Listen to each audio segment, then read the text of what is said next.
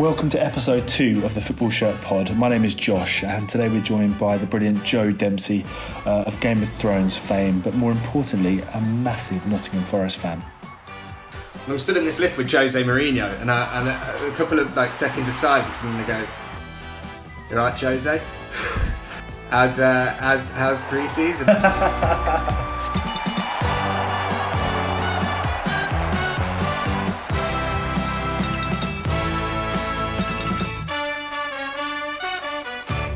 So, Joe, talk to us about Nottingham Forest Football Club and what Nottingham Forest means to you. Forest is my local team. I can see the top of the Trent End from my bedroom window. So it was always something that was there and was around. And I guess it was just a case of when I got interested in football, which I played football sort of in the garden or whatever for as long as I can remember. But I don't remember getting there's a difference between that and being obsessed, as a lot of us get when we're kids. And I think that happened around the age of 7. So 94, I remember my first memory of watching football, staying up late to watch a football match, was the World Cup final in 94, the shootout between Italy and Brazil. And I was hooked from that point on. And then it just so happened that the following season, 94-95, Forest were great. We'd just been promoted back at the first time of asking to the Premier League, and we had Frank Clark as manager, players like Collymore and Brian Roy, Lars Bohinen, and all that, and we finished third in the league. So I think that was the season where I went to my first game. I think my dad obviously thought I was old enough to be taken along to matches now, and from that point on, I became totally obsessed. I first got a season ticket at the age of about 14, I think I was. I'd stopped playing football on Saturdays, and so I started going to watch Forest, and for about 3 or 4 seasons, I had season ticket. There was one season in particular where me and my mates went home and away pretty much every game. It happened to be the season where we got relegated to League One, so it wasn't. That was the irony. The irony was that it was in terms of the football, on that side of things, it was appalling, but it was the most fun we'd had, actually. In terms of the experiences we had that season. So and at that age, it felt like it defined my week if Forest won or lost. And at that age as well, sort of 14, 15, looking back, it was probably quite a good outlet for, some sort of pent-up teenage aggression. We used to sit in the A block, which is the rowdy part of the ground, and, let off a bit of steam. Yeah. But I still care immensely about Forest, but I think I'm able to rationalise the fact that it's only football. So just going back to those first few seasons when you started following Forest kind of religiously, I guess, in the mid-90s, who were the players that you just adored at that time? In that team that we mentioned earlier, that 94, 95, and sort of into 95, 96 side was and again, this could all be related to the fact that it was, this was the team that Forest had when I first became utterly obsessed with them. But they were also such a great side in that season. So it was sort of jam-packed. You've got, it would be, nearly every Forest fan would say that their icon, cult hero is Stuart Pearce. He was at the club for so long, sort of Captain Fantastic, and so you had Pearce, but then you also had players like Steve Chettle and Colin Cooper and Des Little, but then midfield, for some reason my favourite player was Lars Bohinen. And I was discussing favourite Forest players a couple of weeks ago with a mate of mine, and I was talking about Bohinen and saying I can't remember why I loved him so much. I was too young to sort of really properly appreciate someone's movement or distribution or vision. I was like, why did I love Lars Bohinen? And then Forest's Instagram account recently threw up some highlights of when we beat Sheffield Wednesday 7-1 that season, and Bohinen scored this brilliant, and it was the outside of the right boot, and he sort of curled it into the top corner, and I was like, that's just reminded me, it was that goal that made me think Lars Bohinen was the best player on the planet. Stone now, Stone to Roy Bohinen. Oh, what an audacious little chip that is from the Norwegian. What a tremendous goal. That's the kind of goal you score when you're 6-1 up and you're about to make it 7. But then also around him in the midfield, you had Steve Stone, who Forest fans still love to this day. Yeah. Ian Wone, who just scored some incredible free kicks. And then that front two of Collymore and Roy. I mean, I still think to this day that Stan Collymore is the best striker we've ever had. And Brian Roy as well was just a touch of class. And it was still at that time where anyone from abroad was a fairly sort of novelty, exotic player. But he just was a pretty elegant player. So I mean, they were such a fantastic team. And then over the following years, we were a bit like Ipswich for a while, I guess, the archetypal yo-yo team. And I guess Fulham in a way, you had Charlie on the other week, but archetypal yo-yo team, and we didn't do quite so well the season after. Collymore left, Bohinen ended up leaving, and then the season after, I think it was 96-97, we got relegated again. Was that the season with the infamous 8-1 home defeat to United? Was that no, I think that was later. I think that was because we came up again under Dave Bassett. Yeah. And I feel like it was the season after, because then I actually went to quite a few games the season that we had in Division 1, the Championship, under Dave Bassett, and that was a very different side as well. A few of the same players remained, but we had Pierre Van Hooijdonk and Kevin Campbell as our strike partnership, and we were great to watch that season too. Looking back, to have a player of Van Hooijdonk's calibre playing in the second tier, and playing for us, and then what happened after as well. I mean, I've always wanted, talking about shirts, I always wanted a shirt from those seasons with Van Hooijdonk on the back. They're quite hard to, I did find one in the end, and I was always thinking, I wonder if I'll get any stick for this if I wear it down the City Ground now, because he left under such a cloud. He was sort of the first player to go on strike, and he was public enemy number 1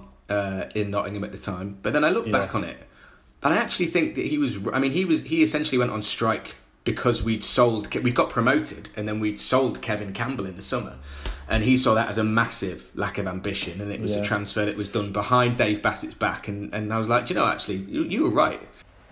That period in Forest's history has gone on to sort of, for me, it defines them as a club. I mean, and I guess a load of people might say this about their own teams, but it feels to me like no matter what, whether we're doing well or we're doing badly, there's never a dull moment with us.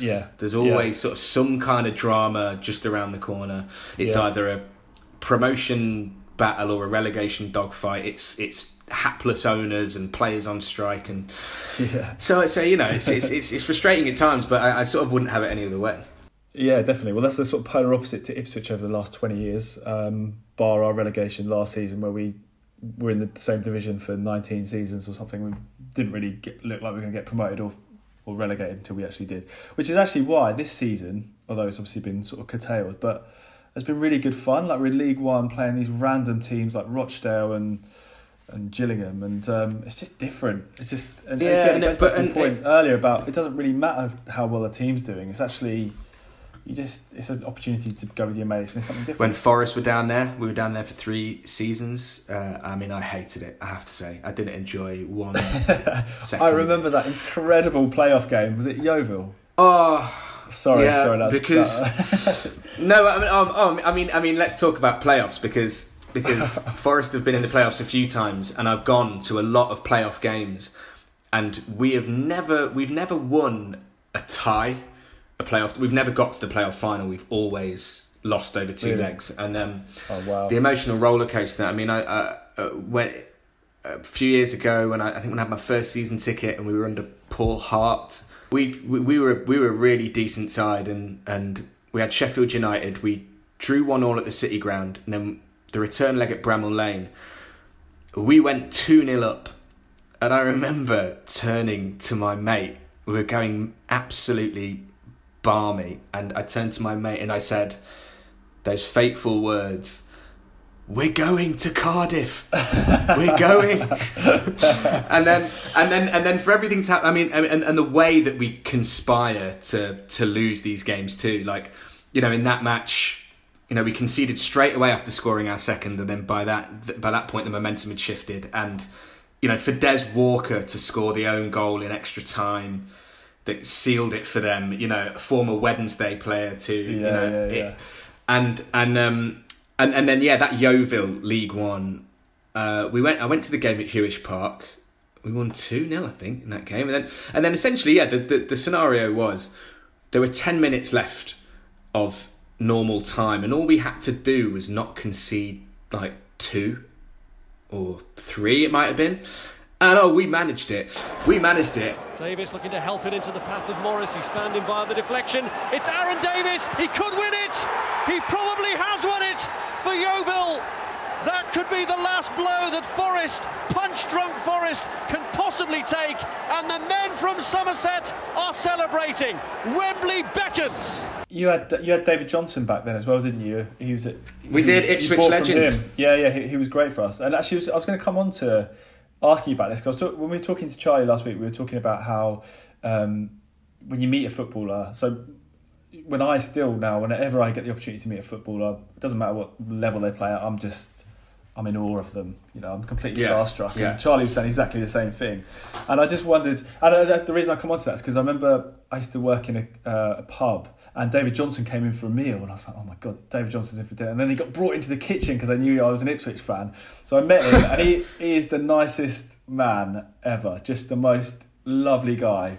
That's, I mean, and I guess that's the interesting thing, isn't it? Being from a place like Ipswich or a place like Nottingham, that, you know, they're not massive towns and cities, so therefore, as soon as anyone signs for either of those clubs, you're sort of an immediate local celebrity, and everyone in that place and that kind of knows who you are. And so I've sort of seen Forest players all over the place. Well, I mean, actually, back in those horrendous League One days, it was around about the time when I'd done Skins, and that was on telly, and that had been it was like a big change for me. You know, that was a sort of overnight thing. They'd advertised the hell out of that show, so as soon as it was on TV, the next day you were getting, you know, recognised in the street, and especially because it was aimed so squarely at my demographic.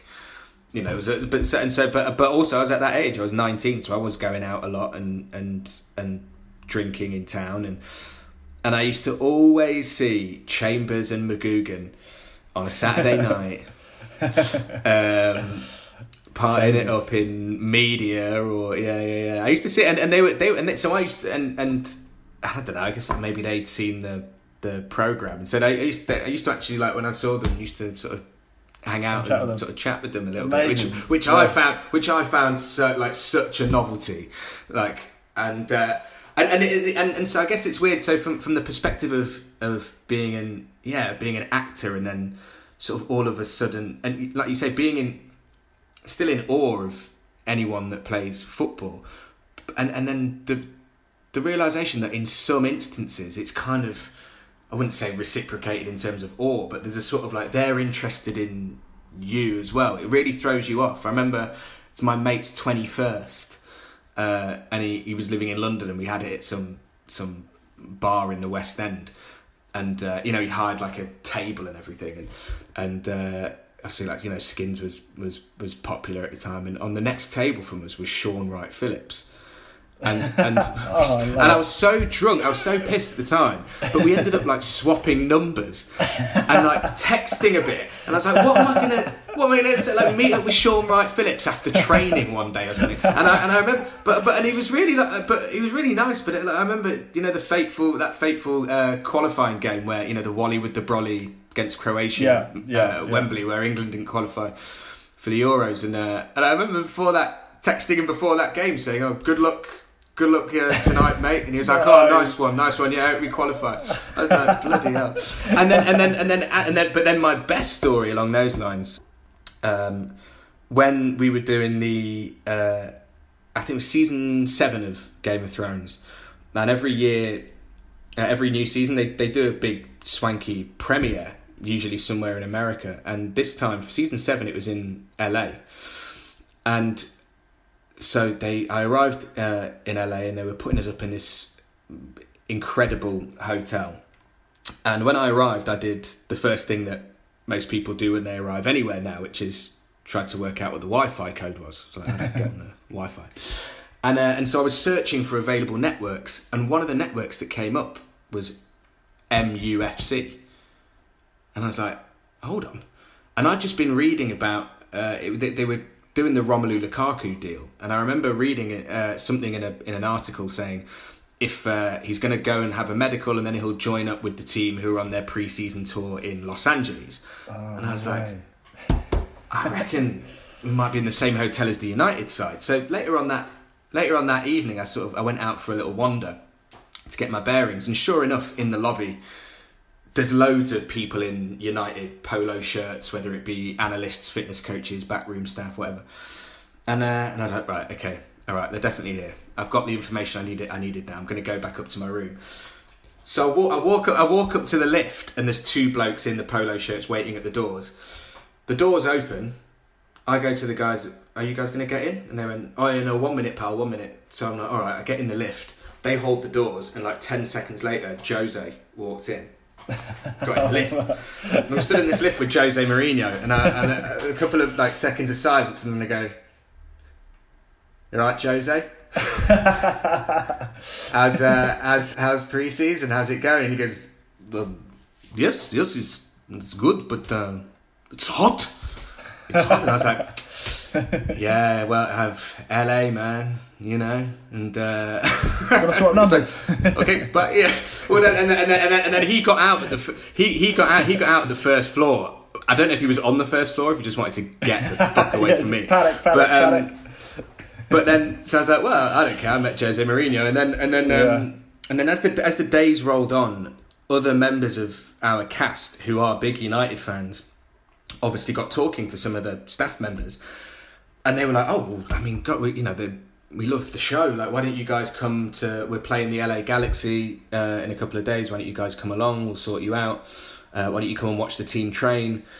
So I went along to the game against Galaxy, and then a couple of days later, I went with John Bradley to go watch the side train. And I definitely just thought it was going to be an open training session, and it was just going to be like, he's a huge United fan. I mean, he bought his flat in Salford because it looks out over Old Trafford. Oh, wow. But yeah, so, and I thought it was going to be an open training session where we arrive and then they go, "All right, lads, thanks for coming. Yeah, just take a seat. Lads will be out training in a second." But it wasn't, and it was just us. And we went, and the first guy we met was Jose. And oh my God! so hey, you're the guy from the lift. well, do you know what? Well, no. Tell you what. This is how you know he's a brilliant manager / lying bastard. Is that he goes? Is that we said? So I went to shake his hand and I went, "Hi, all right, Jose. I'm Joe." So I actually met briefly in the lift of the hotel the other day, and he went, yes, I know, I didn't want to bother you, and I was like, in my mind, I'm like, shut the fuck up, you have no idea who I am. And then he went into this, but he was so, it was really bizarre because he seemed so laid back, open, friendly, relaxed, like none of that dark persona that he sort of had a lot of at United in the public. Yeah. Went into this big long spiel about how You know, he loves TV. He loves Peaky Blinders, I think it is that he loves. and then as that morning progressed, like it was crazy to realise when I talk about that sort of actual reciprocal thing that, you know, actually footballers, most of the time they're finished work by 1:30 in the afternoon, but they can't go to the pub. You know, there's so many things that they can't sort of do to pass the time. So of course they watch a lot of box sets. And I mean, when it was amazing to experience it with John Bradley, who's a massive United fan, and to see him in real time try and process all these emotions. Because like when Paul Pogba saw John Bradley, Paul Pogba lost his shit. we had there was a point at which, before training, David De Gea came over to us and asked if he could have a picture, and we were like, of course. Had this sort of picture with David De Gea, and then he runs off, does the training session, and then at the end of the training session, we're sort of walking away, and he runs over, stops us, and says, "Oh, I'm really, really sorry. The picture we had before was no good. Do you mind if we take another one?" And we're like, "Yeah. I mean, sure, mate. It's amazing to meet you." And make it quick. Took a picture with him, and then he was like, "Oh, yeah, thanks guys." And then we left David De Gea like looking over the image to check that he had a clear photo with us. Oh God! And so I mean, it's crazy. I mean, and that's just for that. I will be so thankful to be a part of Game of Thrones. I think there are very few TV shows that give you that and afford you those experiences.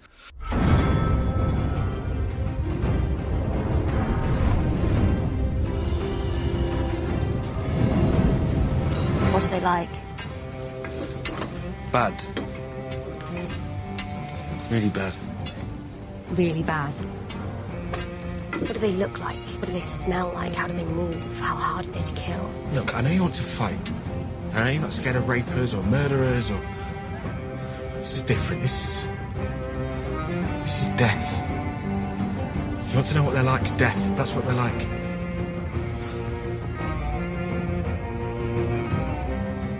So you were talking about John Bradley earlier being a huge United fan. Are there other?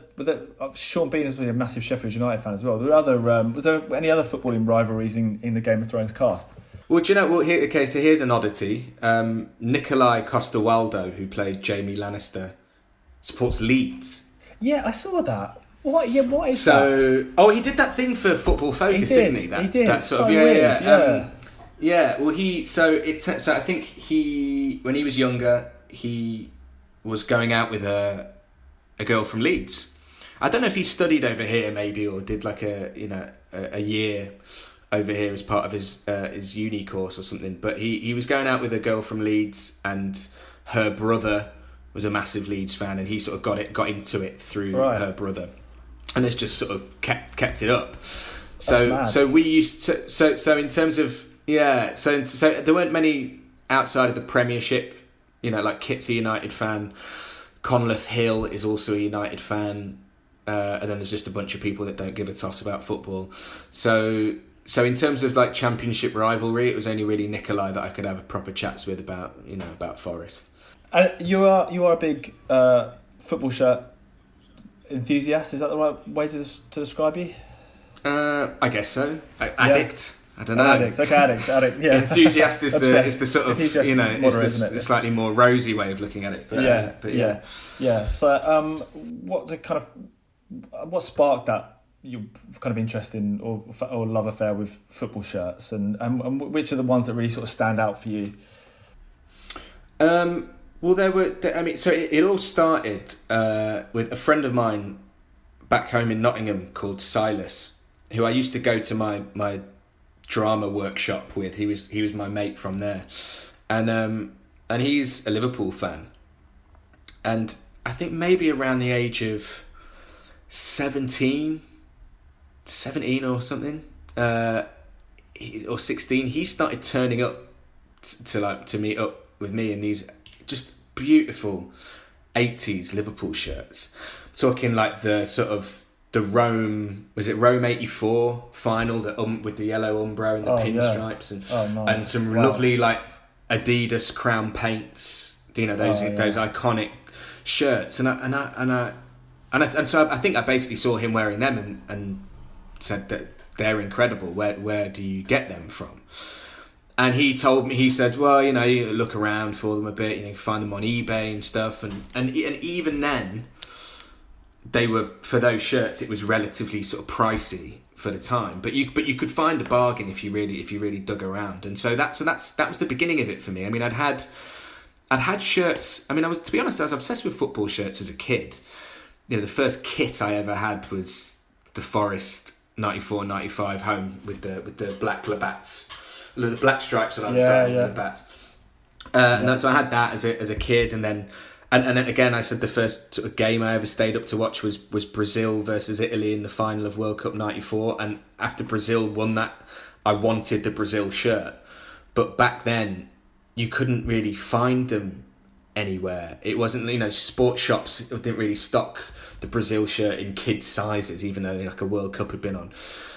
So I didn't get it as a kid, and then from that point on, like I sort of wanted them all the time. I didn't always get them because they were, you know, God, my mum was just horrified at how expensive football shirts were, and how and all parents did. They looked at how thin they were, sort of polyester. What a rip off! But I used to buy them with my saved up birthday money or whatever, saved up pocket money and stuff. So if you see photos, my mum and dad gave me a photo album on my 18th birthday, sort of, you know, me growing up, I guess, and I'm just always in football shirt, and I'm looking at them now going, God, I wish I had that now. I wish I had that shirt.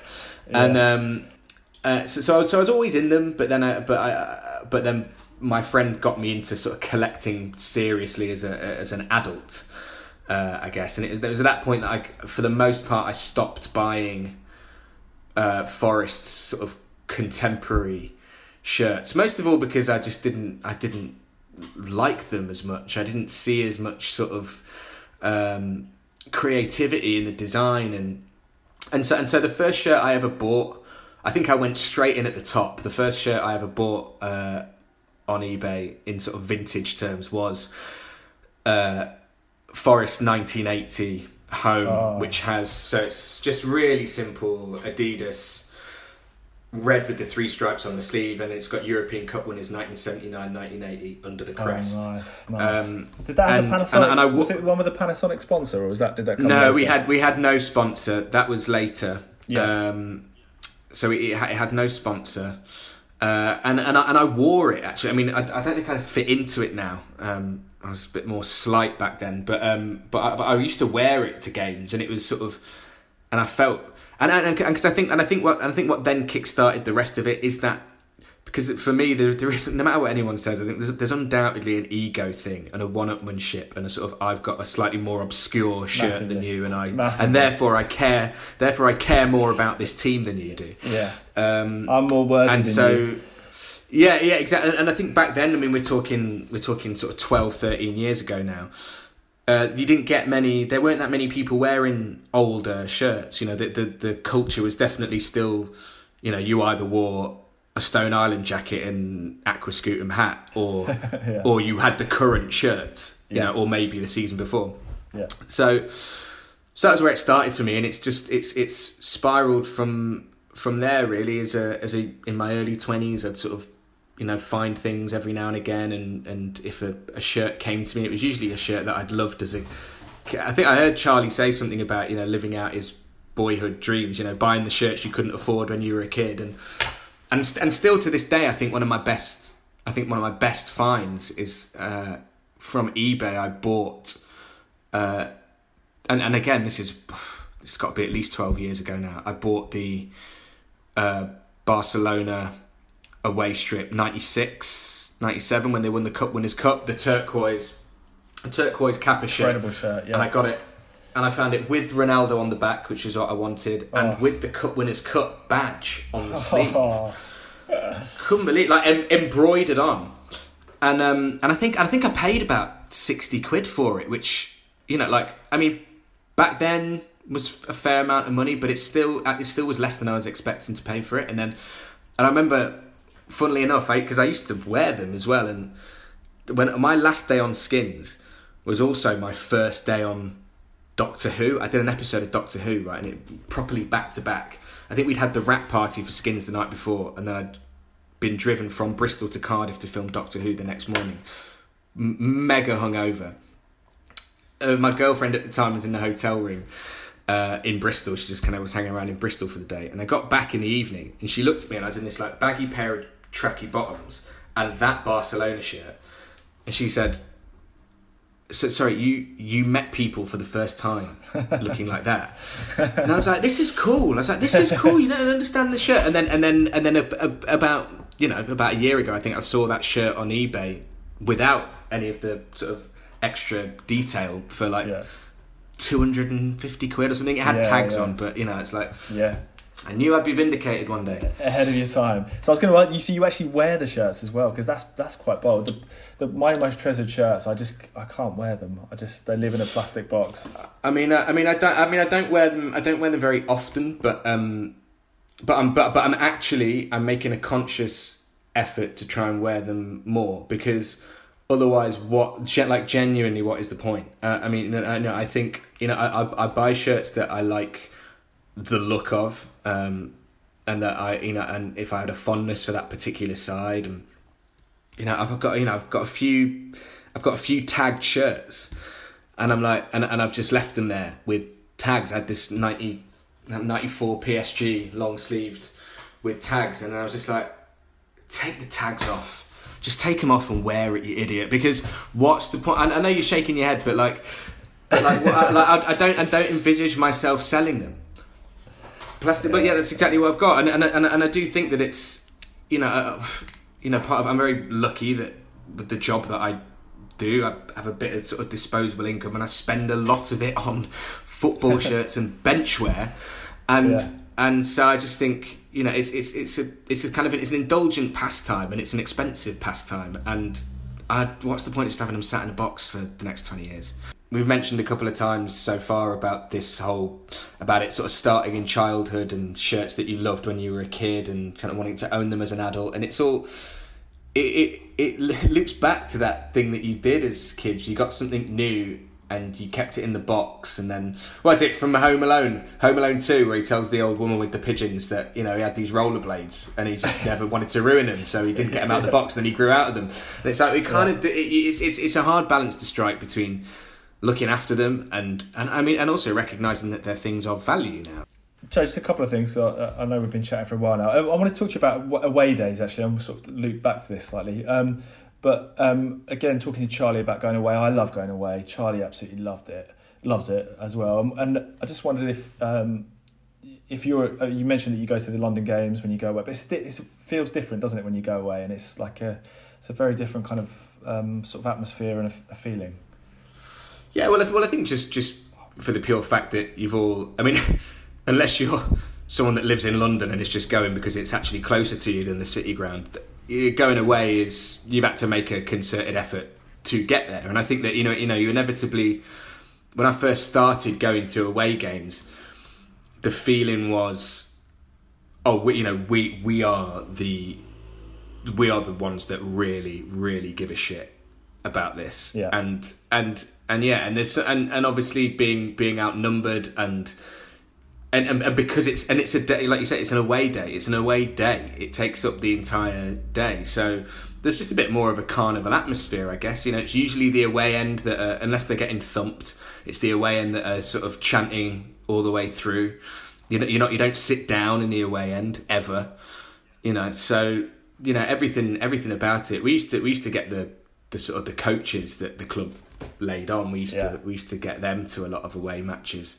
And so that in itself is part of the whole experience, the journey getting there and the journey coming home, and the contrasting emotions between those two journeys, potentially depending on what the result's been.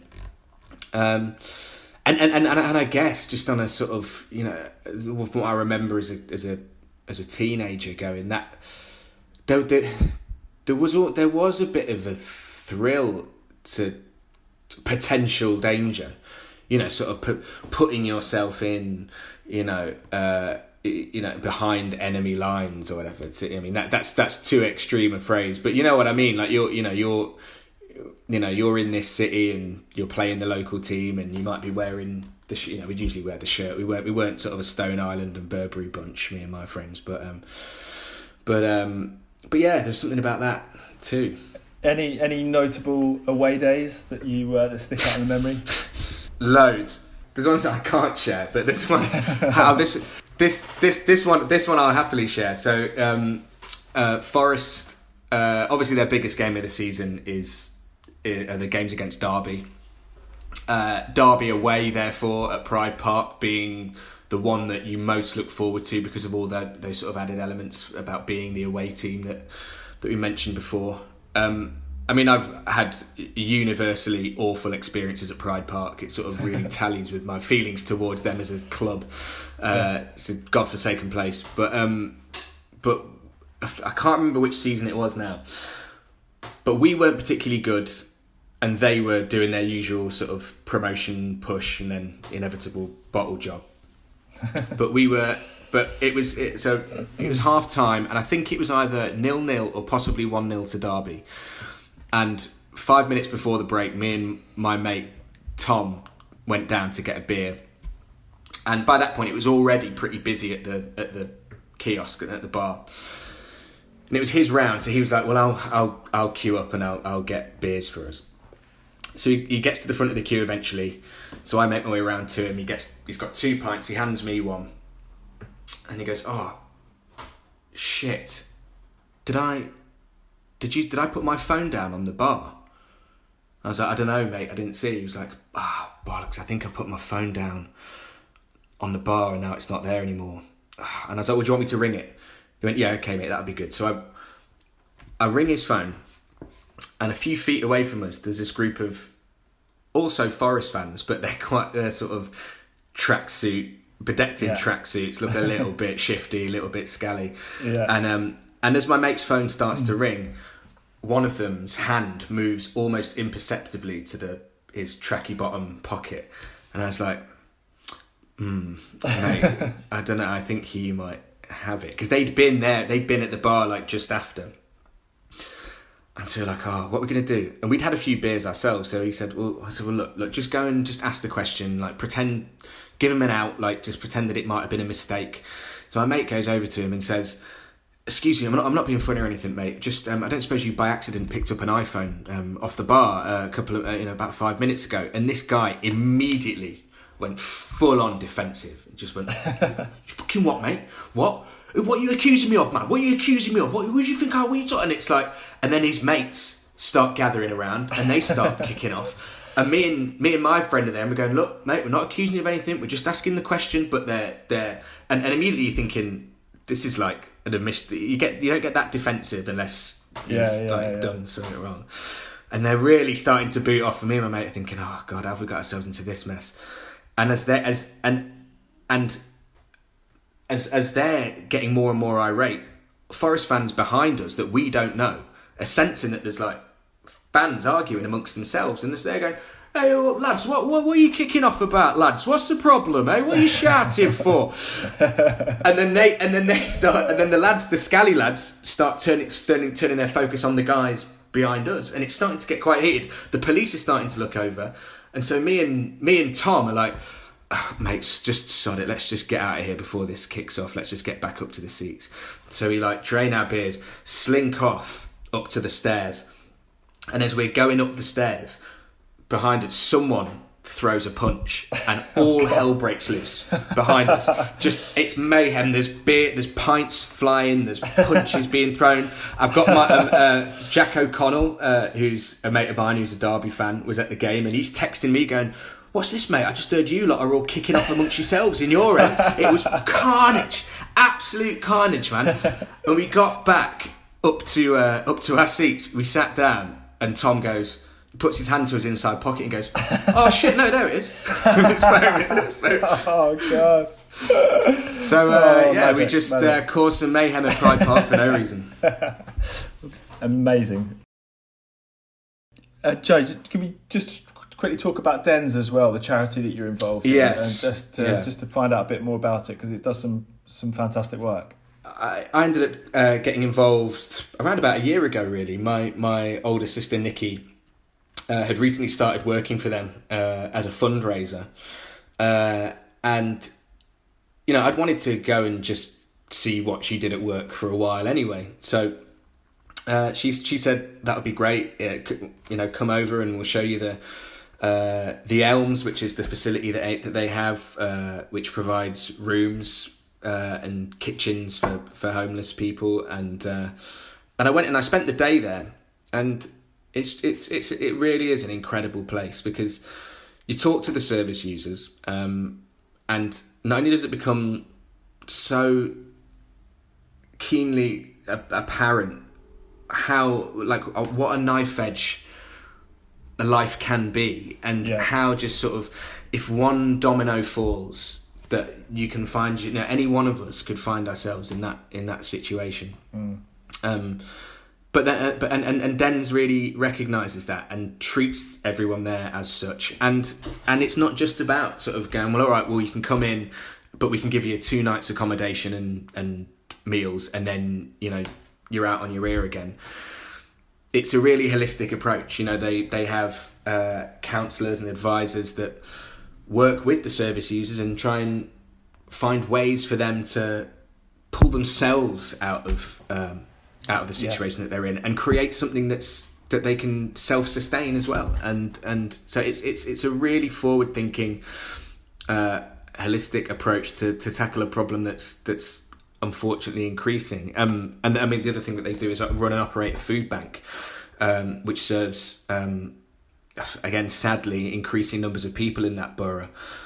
So all in all, it's just such a vital service for. I mean, it's based in Hertfordshire, in the borough of Dacorum, and it's just become a really vital service there. I have a personal connection to it through my sister, but I just think they're a great charity.